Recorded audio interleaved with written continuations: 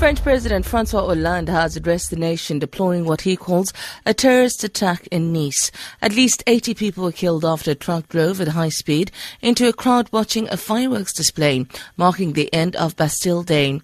Many of the victims were children. Hollande has condemned those who are behind the attack. France is badly hit by this tragedy. We are horrified by what's happened, this monstrosity,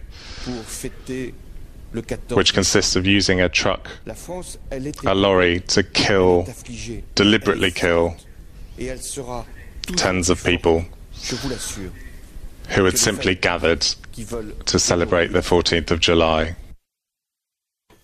A 34-year-old woman was arrested at the Cape Town International Airport for allegedly smuggling drugs with more than 1.1 million rand. Police spokesperson Noliso Gekana says the woman arrived on board a flight from OR Tambo Airport in Johannesburg.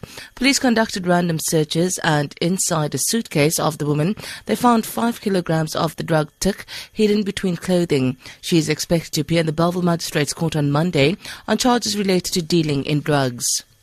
The leader of the Patriotic Alliance, Gayton McKenzie, has told communities on the Cape Flats to vote for a party that cares for the welfare of the coloured people.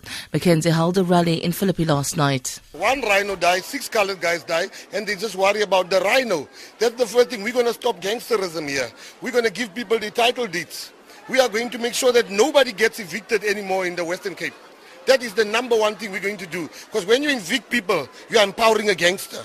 Everybody says jobs. We're going to create entrepreneurs, and that's what we're going to do. President Jacob Zuma has called on the people of Tlokwe not to relocate until after the local government elections. He made the call in Potchefstroom, where he took his party's election campaign yesterday. President Zuma says if people were to relocate to other areas, the address saga and legal battles would repeat.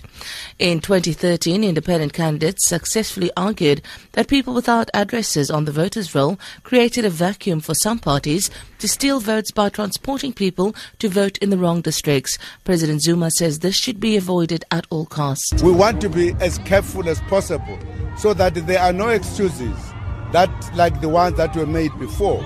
And that's why we thought it is important to make the point.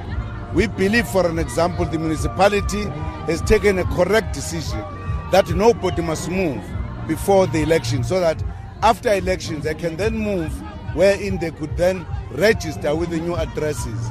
If they did now, they could cause a confusion.